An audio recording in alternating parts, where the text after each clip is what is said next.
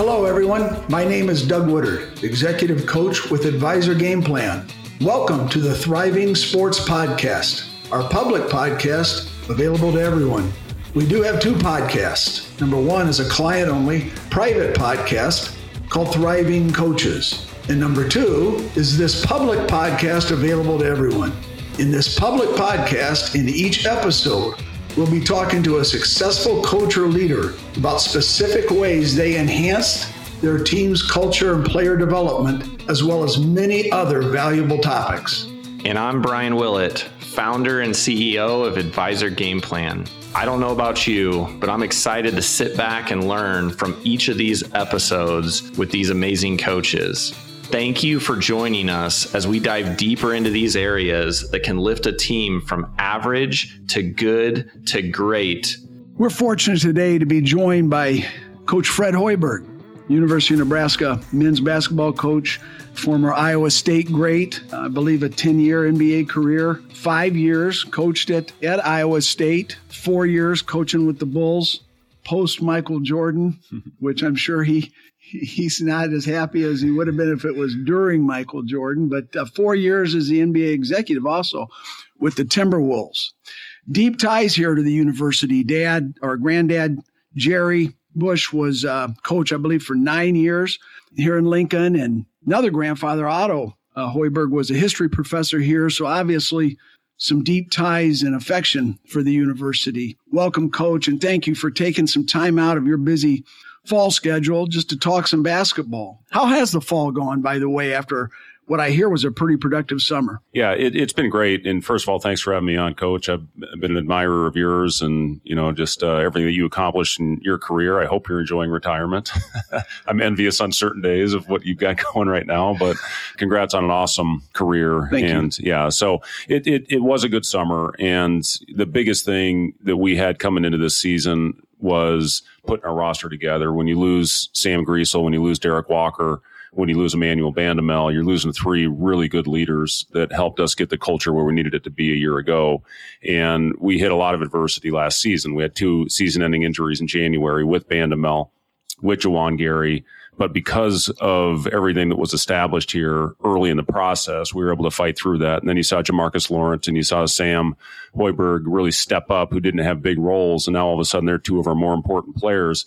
And then Casey, what he did those last couple months was absolutely remarkable. He was 3rd in the league in scoring about the last 6 weeks of the season behind Zach Edey and Trace Jackson Davis, and just had an unbelievable year. So that was a big part of it as well, as finding a way to get Casey to come back for his COVID year. And that was as big a move as any. He's as popular a player as certainly I've had, not only here, but you see him in opposing gyms. I mean, people are in a little bit of awe of Casey because you look at him and you say, how can this guy go out and score, 30 plus points in a game? What he did internationally this summer, helping Japan beat a European team for the first time in the history of FIBA competition and qualify for the Olympic Games. He was one of 3 college players playing in the World Cup.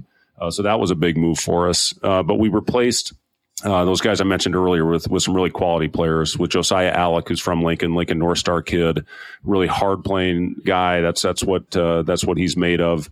Rink Mast, 6'9", 240, can really shoot the ball.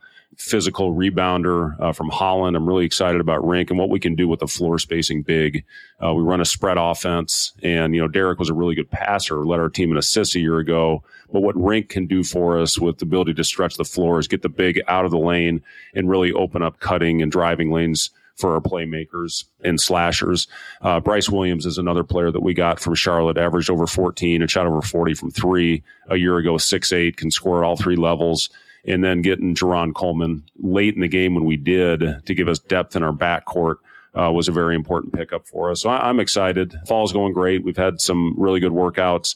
You got to be a little careful when you go on a foreign trip. We went to Spain this summer, is the burnout factor. And you get 10 practices with no time restraint. So we had a good physical summer. So I'm a little careful right now. The first 2 weeks when we got them back was really teaching and getting them back and building their bodies back in the weight room. Now we're starting to compete a little bit. Next week, we're actually going to really start going live, getting ready for the official first practice, which is September 25th. That's awesome, Coach. And it's You're right. It's really a lot of fun, as well as kind of special to watch somebody like Casey, who looks like he should be at the Downtown Y playing in the men's league, and he just tears the heart out of the Big Ten, a lot of Big Ten teams. Really amazing, just from a size standpoint, and not obviously the most physical specimen probably in the Big Ten, but boy, what a player he is. Yeah, he and if you had an opportunity to watch anything in the World Cup, and we posted some highlights on our accounts, and just, I mean, his last game, he goes out in the first half, played 8 minutes and scored 16 points, made all 4 of his threes, and, played the same way. The thing that I think everybody loves about Casey certainly is what makes him fun to coach is just the amount of joy he goes out and plays the game with. He's always got a smile on his face. He's plays with great swagger and confidence. And that stuff radiates to your team when you have a guy like that just flying around and having fun on the court. So I think there was a lot of questions when he came in. And, I think one of the big publications ranked him as a low major player just because he's not the most athletic. The most remarkable stat with Casey last year, he was second in the Big Ten in 2-point field goal percentage, ahead of Zach Edey, ahead of the most of the bigs. And that shows how good of a cutter he is and how well he moves without the ball. And he had great chemistry with Derek in that area to where he took advantage. Now you add the floor spacing with Rink. Josiah's had a history of being able to shoot the basketball from the perimeter. So that's going to open up, I think, even more cutting opportunities for Casey when you have bigs that have that gravity to get the defense closer to them to open up lanes to the basket. Well, and what is, from a coaching standpoint, I think, especially a former Nebraska high school coach, what's exciting to see with Casey and Sam, you know what? You don't have to be this highly recruited, fit a certain profile type individual to succeed and be successful at a Power 5 level. And they've shown that if you're skilled, if you know how to play the game, if you'll move without the basketball, guard your position, do those things, as long as you have that skill basis, there's a chance. And I would think that would encourage a lot of young kids, and with those two players especially. Yeah, I agree. I think those are a couple guys that you can really look up to. And Cale Jacobson's another one who's a very well-known local player. And, Cale had an unbelievable summer for us, and he played all 5 positions. We played Madrid, and we had a lot of injuries this summer, and really had 8 available players. Cale started the game at the 5 for us and ended the game at the 1. But I'll say, and to build on what you said, Doug, the work that these guys put in, even when they're not in the rotation, to take advantage of an opportunity when it presents itself. I certainly did that in my career. When I was in the NBA and I was out of the rotation, I worked as hard as anybody because I knew at some point my name was going to be called. And if I took advantage of that, that was going to lead to more opportunity and a long career. So, if you're out of a rotation, you can't sit over there and pout. You got to keep working, keep grinding, and eventually your name's going to get called. If you take advantage of it, like Sam did, like Jamarcus did last year, that's going to lead to more playing time and more opportunity and a longer career. Absolutely. Coach, one of the traits of our championship edge pyramid is self-control, which we're going to define as the willingness and ability to demonstrate restraint of one's emotions and exercise sound judgment. Coach, I think from your playing days to your sideline demeanor to your interviews with the media, in my view, you've always exhibited that trait. Why is that important to you?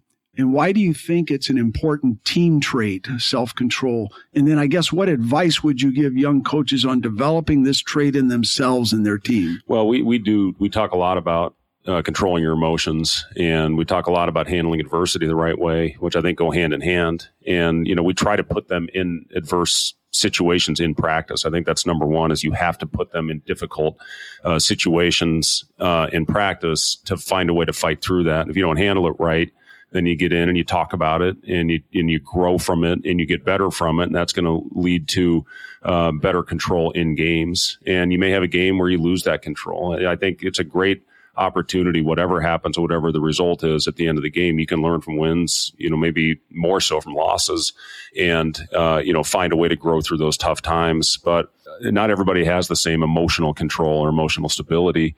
I always tried to play under control, especially when I was in front of fans and in the public. Listen, when I was in Minnesota, our equipment manager said, he also worked with the Minnesota Twins in their clubhouse. He said, I would have been a good pitcher because I could throw a tantrum, but I would do it behind closed doors. I never saw anybody. I never let people see me out there losing control of my emotions. So I would do it in the back, where I would go in the locker room after, if I didn't play well, more as a player, I would go in there and I would wreck some things. And that was just how I was. But that's a competitive nature. But don't ever let your opponent see it. Don't ever, and I always say this to our players as well. You are always being evaluated. And, you may be on the bench and, a college coach is at your game. How are you interacting with your teammates? How do you handle coming out of a game when you're subbed out? What are you like in the pregame, in the warm-ups? Are you just all about yourself, or are you a big part of the team? Those things are always evaluated. What do you put on social media? Every NBA franchise has somebody in their front office that monitors social media, and you don't want to do anything to take away any type of advantage that you might get, or create a strike for you when they're trying to determine who they're going to pour millions of dollars into, or are they going to give a scholarship to somebody that's pouting over the sidelines or doesn't handle their emotions the right way in the court, or if things aren't going well for them and your team's winning? I think it says a lot about you if you're not over there cheering for a teammate because you're not playing well. So I think all those things go into it. As a coach, my recommendation is put them in as many adverse situations as possible, especially in the preseason, in the early stages, and then you just got to find a way to grow through it. If everything's all rosy and the first time you hit that adversity is in a game, you're probably not going to handle it very well. Awesome. Coach, another trait we think is really necessary for an individual to master and certainly for a team to be successful, and you've already alluded to the fact that it kind of goes with self-control's perseverance, defined as a continued effort despite obstacles and difficulty to achieve an end. Obviously, you've personally modeled this both as a player through your heart surgery in 2005 to the way you guys handled injury and disappointment last year. Some really serious injuries throughout the course of the year, but culminated by winning 6, I believe, of the last 8 games and finished with a very, at time, improbable 16-16 record. The team managed to persevere and actually even thrive in a very adverse circumstance. I guess, number one, do you think this is becoming more difficult to cultivate in a team in society as it presently exists? And then what advices would you give to young coaches in their ability to develop a personal ability to persevere and then professionally for their teams? Yeah, I always say this, it's the single most important part of your season is what will define your team is how they handle adversity and how you as a group handle adversity. If you handle it the right way, you're going to find a way to win more games than not. If you don't, and if you drop your heads when tough moments happen, that's all it takes is a couple minute stretch. And I talk about this with our team pretty much every day. And you still have instances in practice where things aren't going well. It's amazing when things are going well, how upbeat guys are out there chest bumping, and the talk goes up when things are going well. And you play with that swagger and confidence that you have to have in order to be a successful team. And when things aren't going well, it's amazing how much that drops. And our message to our team is you have to over talk when things aren't going, when you're going through a dry stretch. And that was one thing I admired about our group a year ago, especially early in the season. If we weren't making shots, we still won games, and you have to win ugly at times. And, the ball wasn't going through the hoop. You have to continue to defend. You have to continue to rebound. And if you don't through that tough stretch, you're going to get buried. So, those are things that we talk about that define what will define our season is how we handle adversity. And, we had a group that did that last year. I'll give an example of my playing days. When I played for the Timberwolves, my first year in Minnesota was 03-04. Kevin Garnett was the MVP. Sam Cassell was an all-star that year. Latrell Sprewell was unbelievable as a teammate. And if we were within 2 possessions with 5 minutes, we were going to win. We knew it. We knew we were going to win the game if we had that thing within a couple possessions. The next year, same team, had some things happen in the offseason. Coach Flip Saunders was let go in the middle of that year. It was almost the opposite happened. We couldn't win a close game with the same group. So that just shows you how important the mentality is. You have to have a belief in each other. Chemistry is very important to fight through those tough times. And again, our team last year, it was as fun a season as I've ever had in coaching because of how well that team handled adversity, because we were not the most talented team out there and we were not the biggest team. But we found a way to stay together in those last 5 weeks of the season. We had the best record in the Big Ten Conference, and that gave us momentum going into this offseason. And I think you get it, Josiah Alex saw the amount of fun Sam Griesel had coming home. Now it's about sustaining that through the entire season and hopefully being there in the postseason and doing something that's never been done at Nebraska. No, it was a joy. It was a joy to watch a team come together like that in that circumstance. And it brings, there was a great philosopher, 20th century. His name was Malcolm Muggeridge. And right before he was basically on his deathbed, and they were asking what he learned. And one of the things he said was he learned that you don't learn anything really in life except through pain and suffering. And yet it seems like sometimes as parents and as coaches, we try to rescue our kids or our players from adversity rather than embracing that adversity, knowing that's really the only way they're going to learn. Yeah, there's no doubt about it. You talked a little bit about what ended my career was open heart surgery, and I just had the best season in my life. I shot almost 50% from the 3-point line. I led the NBA 3-point shooting, and found out after that season at 32 that I had a life-threatening condition that had no symptoms. I had no warning factor. I found out through a routine life insurance exam that I basically had a ticking time bomb in my chest. So a couple weeks later, getting open heart surgery, it really kind of puts your life in perspective, I think, when you go through that type of difficulty. And, I had 4 young kids at the time, 6'5", and the twins were newborn. And, to face that type of adversity and, really mortality at that age, it really kind of put things in perspective for me of, maybe those little things that I stress so much over aren't as important. The things with the family, that may not have seemed, so important became more important to me, as far as my family and watching them, because you never know, what the next day is going to hold for you. So, that taught me a lot when I went through that first open heart surgery, planning on coming back and playing. I had a complication. I've developed 100% heart block. I have a pacemaker that's on full time. It works 100% of the time. It essentially makes my heart beat.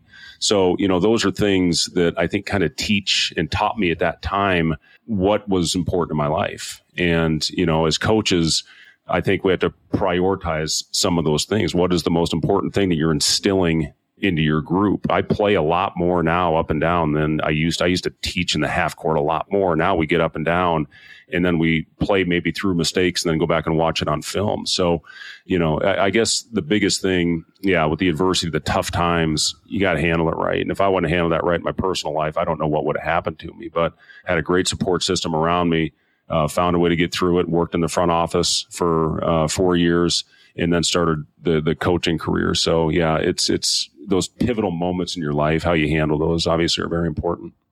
Well, Coach, again, I appreciate you taking some time today, and it's obvious University of Nebraska basketball is in really, really good hands, and we wish you just a great year. I won't say absent adversity. Number one, I don't think that's probably possible, but number two, again, it's going to make you stronger, but hopefully with nothing serious in terms of injuries, and hopefully you'll play with that joy that you ended the season with last year and just have a special year for Nebraska. I appreciate it, Coach. Great talking to you today. I said this at the beginning of last year. We had a really hard-playing group of kids that I knew Nebraskans would appreciate. And, I talked to our staff about those are the kind of guys we need to build our program with. So we've got another group like that. I'm excited for the year, and hopefully we give our fans a lot of exciting moments. Absolutely. Good luck, Coach. All right, thank you.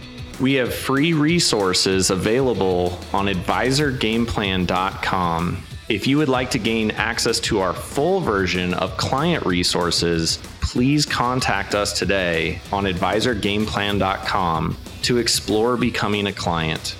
Also, subscribe today to Thriving Sports and stay up to date with future episodes and more interviews with more coaches.